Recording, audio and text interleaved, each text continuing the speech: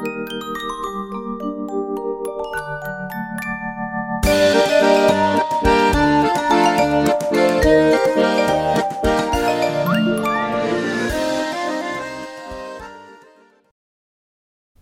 my name's Helen Keane and I'd like to welcome you to this episode of Adventures in Space and Tim, a podcast inspired by space generally and Tim Peake's mission to the International Space Station in particular.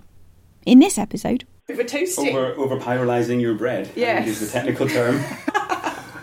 While recent studies about the health dangers of burning your toast may have been exaggerated somewhat, fire breaking out in space is a huge and serious danger. I talked to Dr. Rory Haddon, who you heard just there, and Ulysses Rojas about their work with NASA and the International Space Station on this problem, which we must deal with as we plan longer and more complex human space flights. But first, the #1 box office smash film Hidden Figures, based on the true story of 3 NASA scientists who blazed a trail in the organisation for people of colour and women, is on general release in cinemas right now.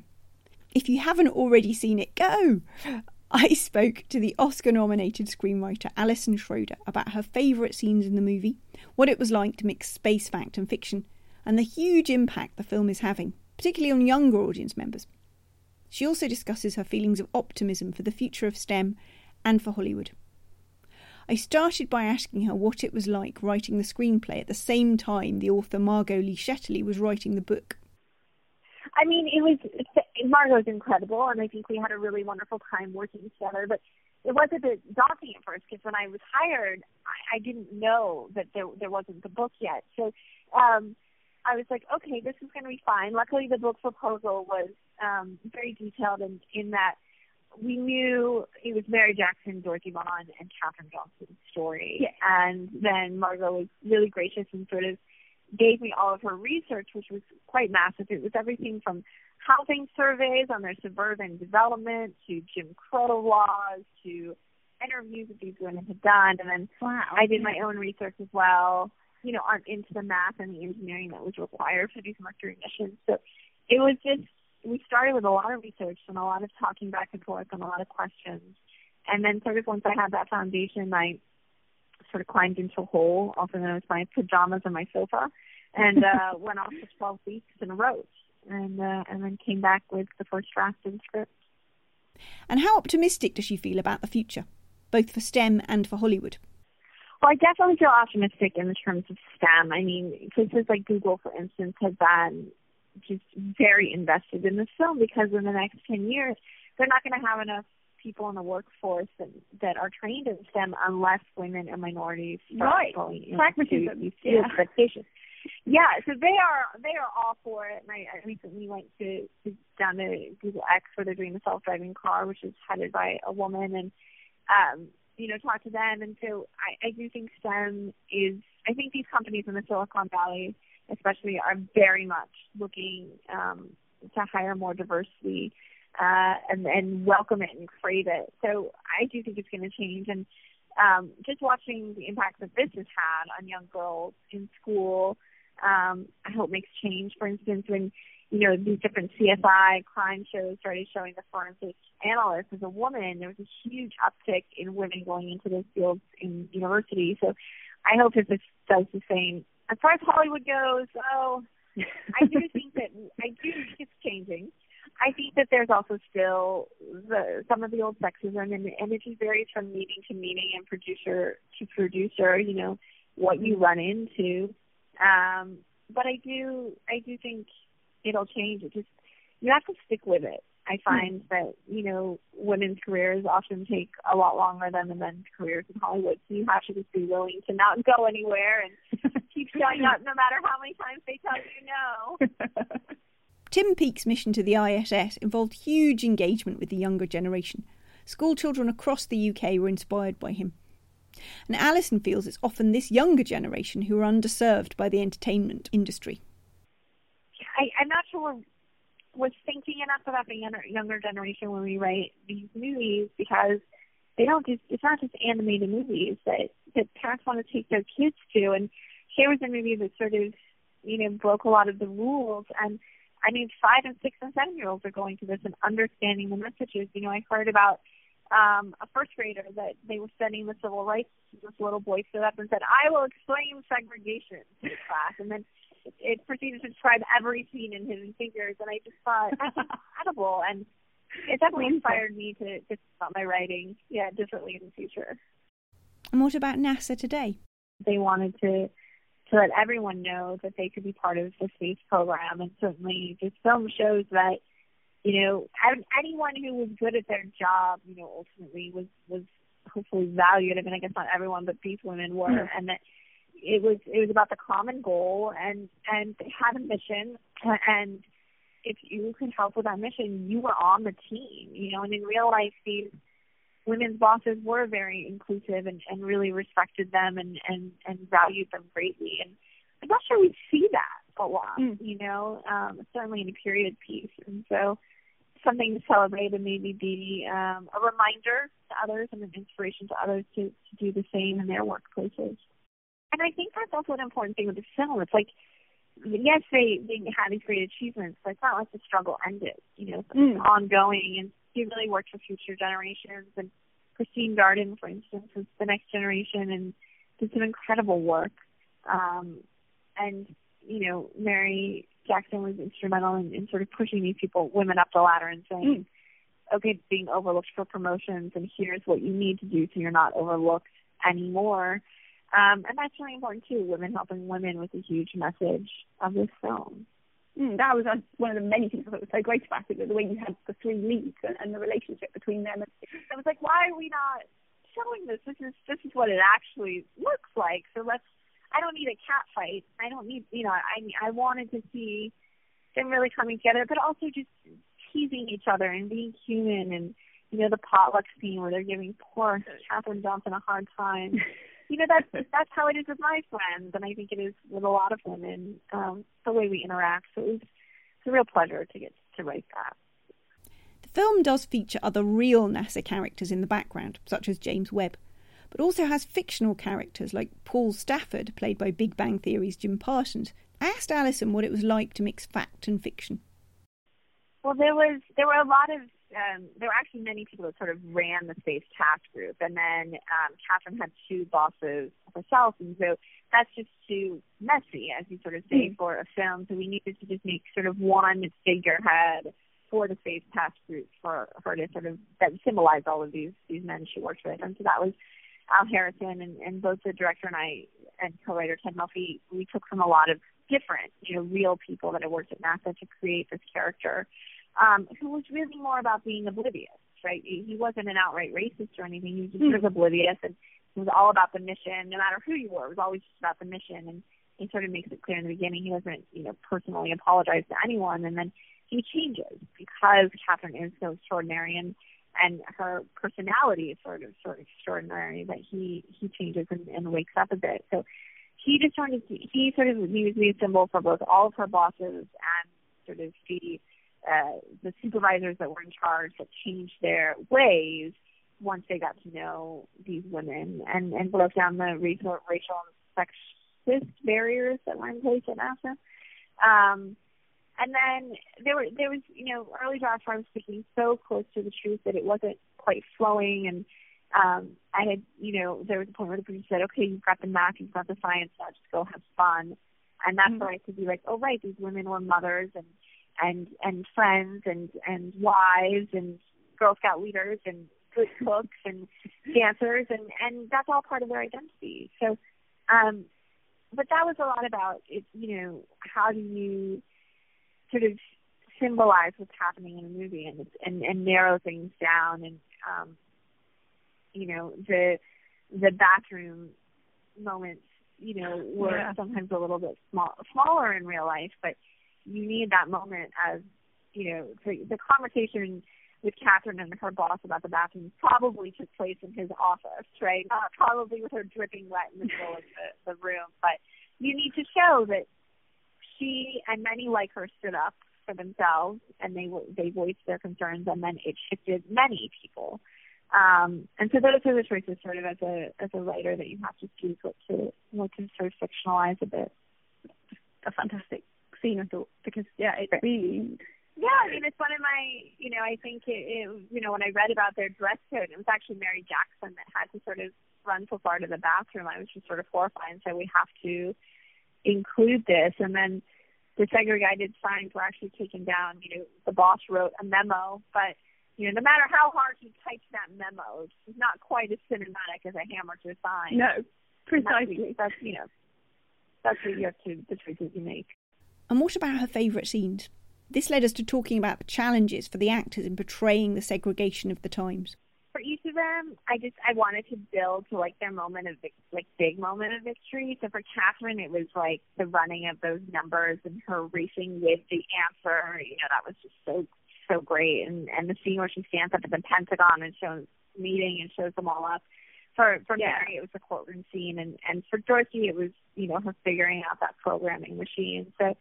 But then, when you see it on the screen, I think that for me it was a lot of the nonverbal moments. Watching those women march to the programming room is just so incredibly powerful and such a testament to the amazing cast and crew.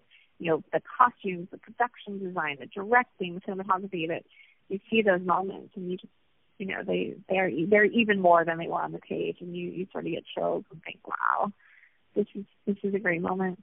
These women didn't talk about sort of villainous people at NASA. It was definitely much more, I think, racism that we see now, people being oblivious, people just not standing up, people being too accepting of things that aren't right. And that was what these women described in their interviews, and so that's what we wanted to show. And I know that for Kirsten Dunst, it was very hard for her to do the scenes with Octavia Spencer. She adores Octavia.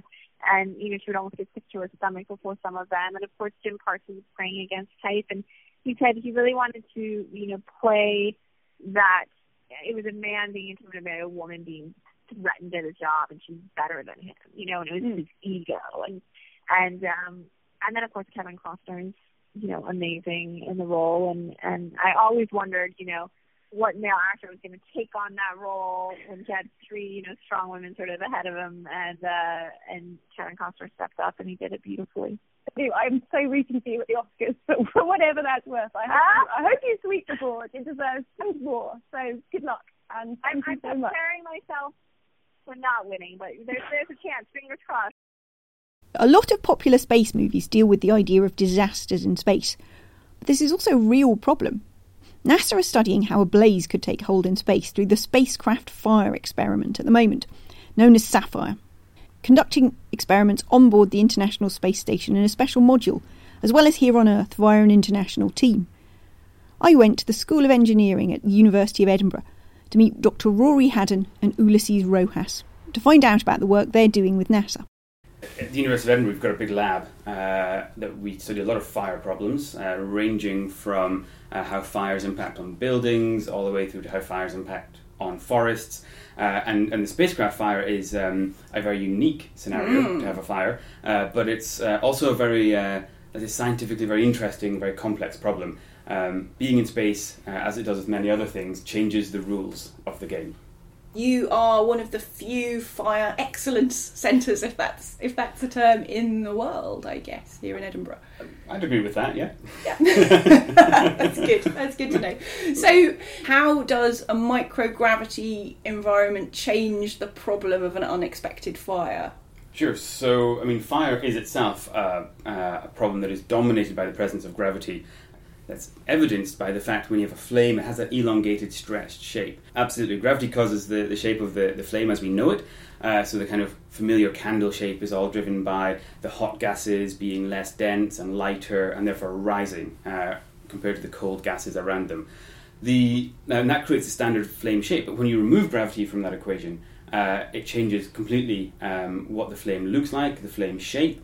It even changes the modes of how the energy from that flame is transferred to the surroundings. So if you think of a normal candle or a campfire or a bonfire, about 70% of the energy is lost by what we call convection, which is how the buoyancy is kind of how it manifests itself. So when 70% of the energy is now being lost by a different mechanism, which is typically radiation, then we change completely the rules of the game and how the fires spread and how the fires will ignite. And so what would be the shape of the flame in this microgravity environment? Depends on the material, what's going to be ignited. If it's a flat sample like PMA or thin sample, it depends. Also depends on the flow, because in the International Space Station you have a constant flow of air going through. Otherwise you would die eventually, because if everything it is no gravity at all, you will finish the oxygen around you and you will just die. So therefore they have this flow, and that flow also can influence how flames can spread within the station. Sort of flamey red, gold, orange flames that we would see, it would look rather different if we were aboard the ISS and we suddenly noticed.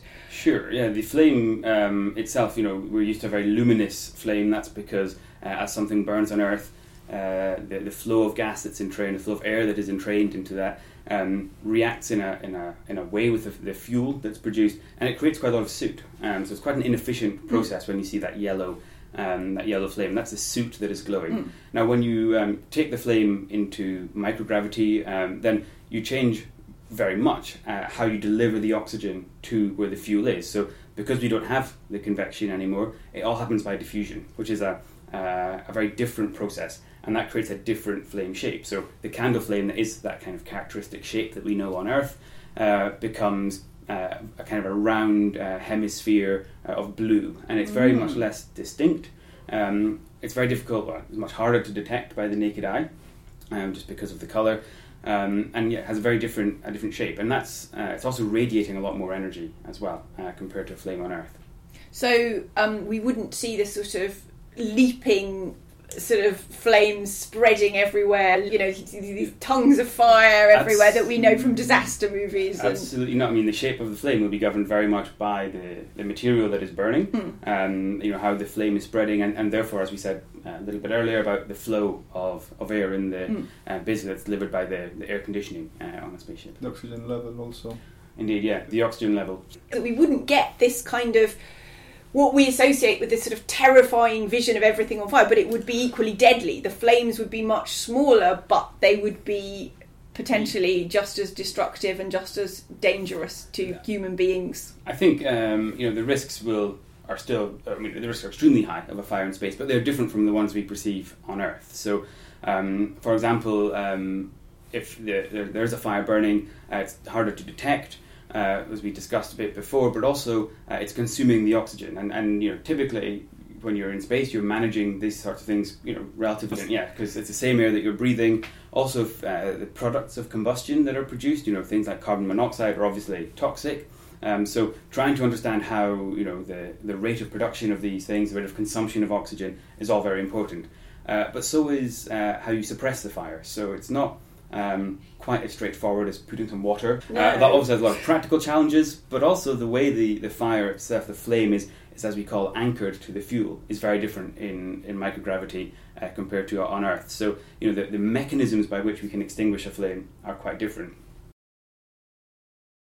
So the behaviour of water in space is obviously very, very different. Spill some water, you just get these globules of water. Sort of when you're floating around, could you get a rain of fire, little sparks of fire flying around all over the place? It could happen. Some materials, as PMA, can polymethyl methacrylate. It's a plastic. It's one of these materials that has become the default material for fire scientists to study. There was all the way back through the 70s and the 80s, that was the plastic to study. Because obviously plastics were a big deal in fire safety, and because we know a lot about it on Earth, a lot of it gets tested in these microgravity environments.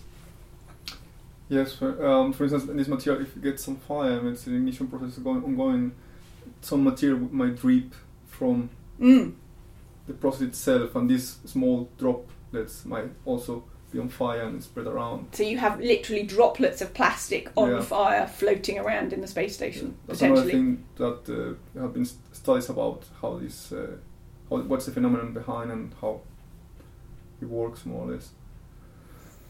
So that's quite frightening.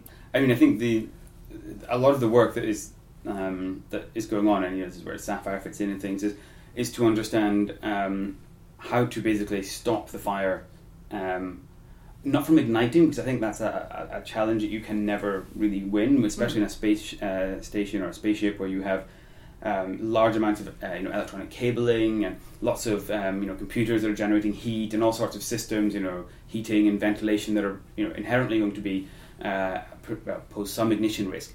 The challenge is to not eliminate the source of ignition, but to prevent or completely stop any sort of flame spread. So you may have a fire, but you keep it as small as possible. So these are where we start looking at flame retardants, changing the use of materials, and going through a very kind of onerous screening process before you install anything in a spaceship.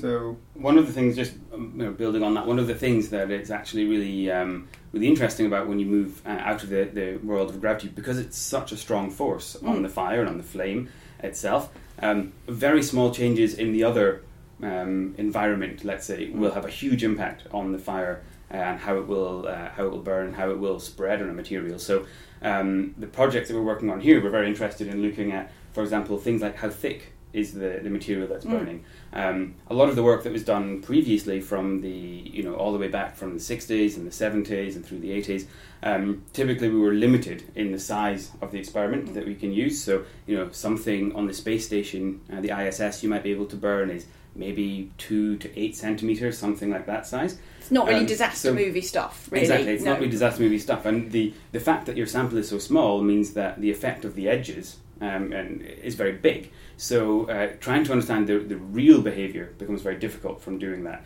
So the scenario in space, therefore, we're looking at a very different problem from how it would burn on Earth, and that creates a fundamental challenge of when you're building a spaceship.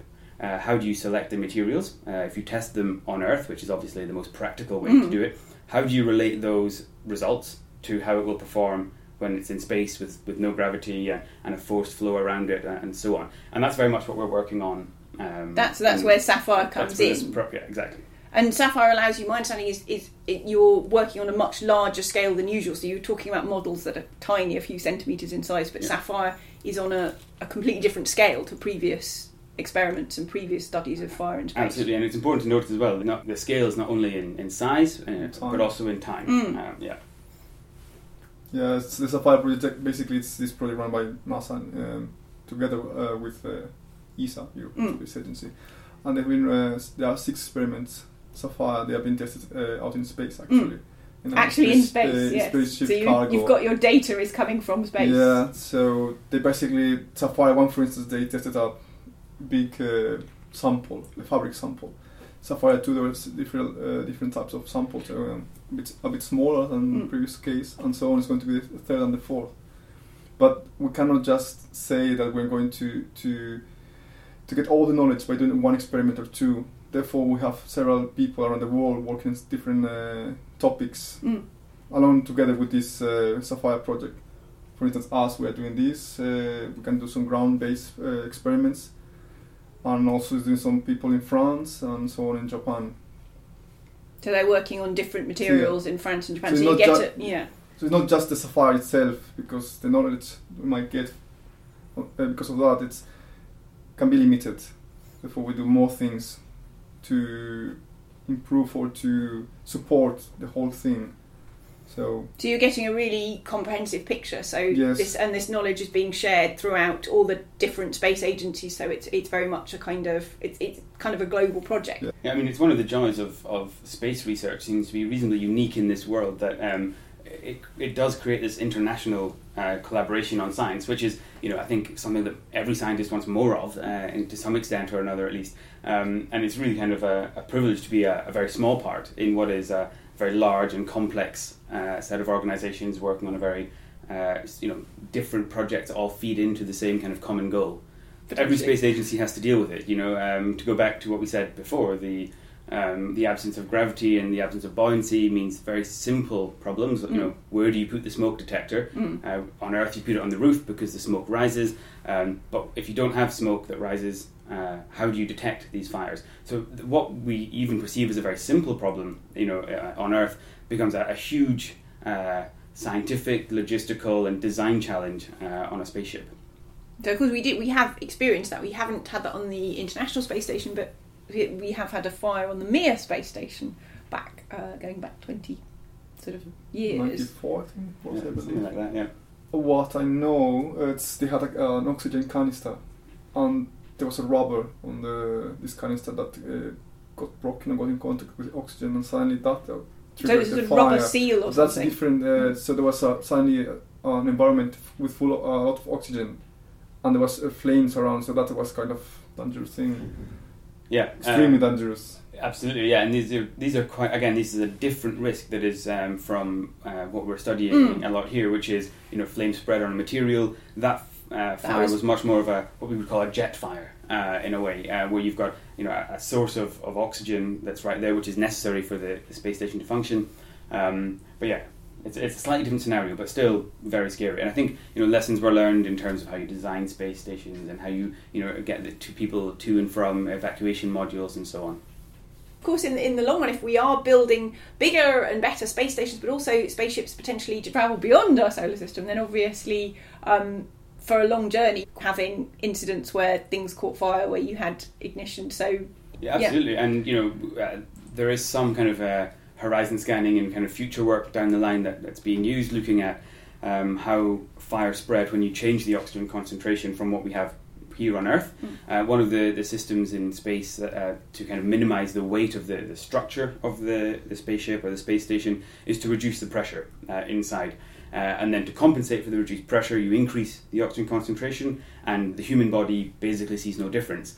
The question is, does Isn't a that fire... a bit like Dreamliners, actually? The Dreamliners, yeah. It's a similar concept. I think they just increase the pressure because the structure is stronger. So in a normal aircraft, the pressure is much reduced. But yeah, same idea, to make it to optimize the strength of the structure, reduce the pressure, so you don't have to have as much weight to keep it strong. But yeah, increase the oxygen concentration so that people can breathe and act normally. But the effect that has on a fire is again very little known, and we're starting on that path. Some work is underway internationally on that to try and evaluate, what new risks would that present, and how can you mitigate against it by choosing different materials or so on. For me, the thing that I'm always amazed by when it comes to fires is how, if you make one relatively small change, maybe going into space is not small, but the act of removing gravity from the scenario, if you make one small change like that, how big of an impact that will have on the fire behaviour, and then therefore how little that shows we know when we're unable to predict the impact that's going to have. It means that we've got a lot of work to do on how fires burn here on Earth, which is what we spend the rest of our life doing. Great quote by one of the kind of eminent fire scientists, Howard Emmons, I think, said it, which is, after life, fire is the most complex process to study. And I think that when you have such a complex phenomena that's going on, and the reason it's complex is because we've got lots of different bits of physics that have to be coupled together, and then we throw in some chemistry, and then it just all kind of adds to biology as well, in terms of how it impacts on people and all that kind of stuff. Absolutely. So there's the massive complexity, and I think the thing that I'm always slightly amazed by is the NASA test that Ulysses described is very simple. It's a very you take a piece of material, you try and set fire to it, and it passes or it fails. But many of the things that are around us in the built environment are subject to similarly crude tests. Is it safe or is it not safe? And our level of knowledge and ability to predict the fire behaviour of items of furnishings or construction materials is really low. So I'm always amazed that even in the super complex high-tech world of space exploration, we're still using very crude tools to assess the flame spread. Adventures in Space and Tim is made in association with the UK Space Agency and the International Centre for Life in Newcastle. The theme music is Modular Space by Martin Molin from the band Wintergarten. This podcast was presented, produced and edited by Helen Keane, with special thanks to Sue Charman Anderson, founder of Ada Lovelace Day. Thank you for listening.